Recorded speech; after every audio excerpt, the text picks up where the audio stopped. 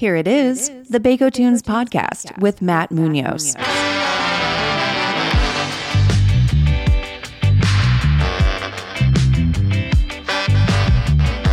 Audio brought to you by Chain Cone Clark.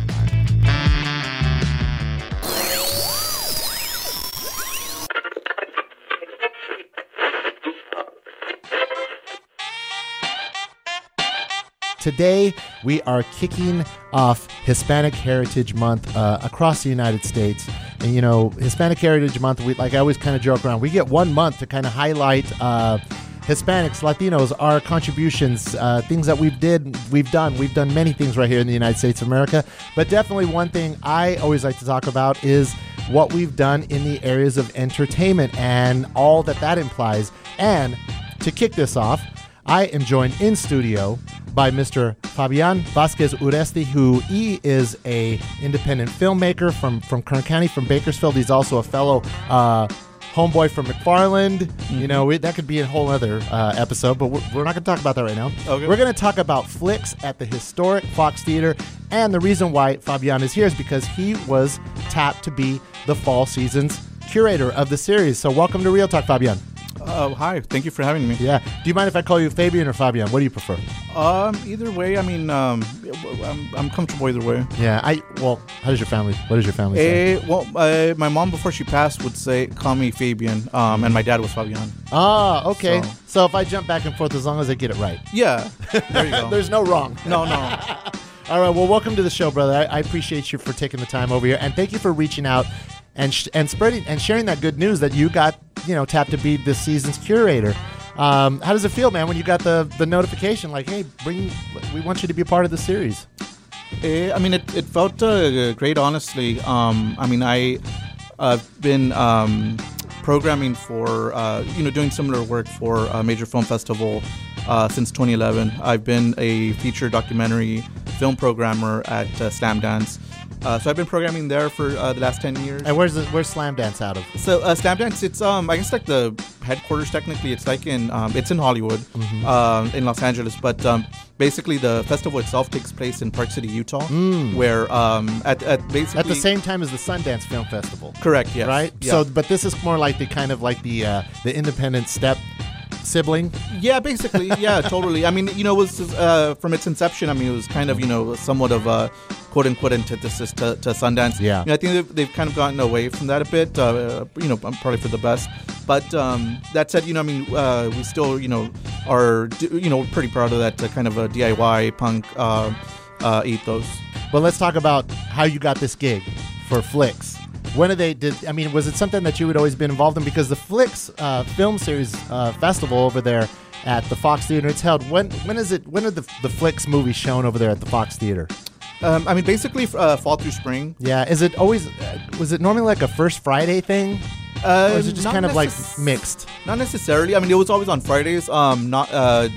Sometimes it would coincide with First Friday, but it wasn't always on First Friday. Yeah, and Phil Neufeld founded that. I can't believe it's already been 4 decades. Yeah, and it's always been where you could go to see. It's almost like the Criterion Collection was on the big screen. So we're talking about art house films, cult films, just classic films. That's why if you are a cinephile and a fan of film history and of the films that you won't normally see like in your regular Cineplex, in your Maya, your AMCs, you could go to Flix, and it's for serious film fans. It's like a subscription series, right? You could buy like a ticket that'll get you into all the films. So they used to do that. They used to do that. But again, a part of this reboot, it's basically going to be kind of a per film basis. Mm-hmm. They used to basically have a season pass. For this year, just go to the Fox Theater website and follow them. Go to the website, and you can, there'll be information there. Real quick, I wanted the little more backstory on Flix. I mean, it's, again, like you said, it's been going on for 4 decades. One of the big things, or at least one of the criteria for me as a programmer is, to make sure that it's as contemporary as can be. Material that's released in the last year to maybe 3-ish tops. And so for me, this film, it had its world premiere at Tribeca about 2 years ago, and it's by a Mexican national, Rodrigo Reyes, who's been living here for since he was basically a teen, and it's a California story. Funny enough, he's had another film that was kind of a hybrid film, non-fiction film called Loop Under the Sun, and that was shot up in I want to say Fresno County. And I figured why not bring one of those stories here home to Bakersfield in Kern County. For me, bringing films like Sansón and Me to Bakersfield, hopefully it can provide some kind of an equilibrium as far as having being able to have fun at the movies and seeing a big tentpole film, popcorn movie, and then you have something else that you can still have your popcorn. Yeah, but for some people, this type of film might be a popcorn film. Sure, totally. If you are a film freak like myself, I love going to see films like this. Because I love my snacks watching films, so it doesn't have to be a quote quote popcorn film like something where you just kind of like a brainless escapism. Sometimes there's going to be something serious message and it really touches you, and I can see that Sansón and Me is going to be one of those films. What can we expect from the other films in the rest of the series? You can, as far as upcoming films, again, nothing's been set in stone, as they say. But just from me reaching out to different filmmakers, you can expect like true independent, world-class films. All serious, or are you looking for some comedies? Because there are comedies out there too. Sure, no, true. That's it's hard to do a good comedy these days, right? True. You're finding that out, without it being some sort of like a toilet humor type film, right? But like a good comedy that with mass appeal that doesn't have any sort of kind of grotesqueness to it, True. How hard is it to find a film like that these days? As far as those kinds of comedies, I think you're right. I think it's pretty difficult. Almost like a Woody Allen film without the problematic themes. Sure. It's tough, I'd say. Just someone. On a personal level, like I was always drawn to drama. And so as with this new role, it's it's definitely a learning. A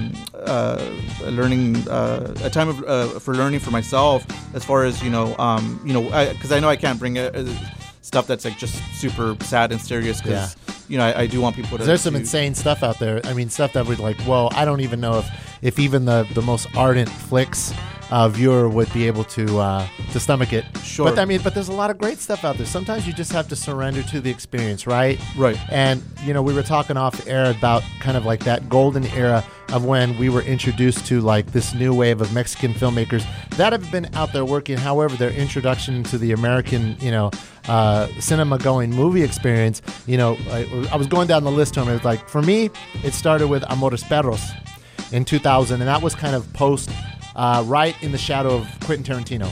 Mm-hmm. So when you saw a movie like Amores Perros, which is still amazing and it still holds up, and that also is on Criterion Collection now, mm-hmm. is that it was almost kind of like a Pulp Fiction in Mexico. So you had these intertwined stories that at the end they kind of all resolve themselves, mm-hmm. which we've seen especially in a lot of French cinema, which I've noticed, like the Red, White, and Blue series, which is also those are some films any cinemaphile, any person who's a student film should watch those films. You watch them all three, and at the end, they all kind of tie in together. You had like Alfonso Cuarón, who did Gravity. He won the Oscar, but he also did Roma. Guillermo del Toro, who did The Shape of Water, who won that, and then also The Cabinet of Curiosities.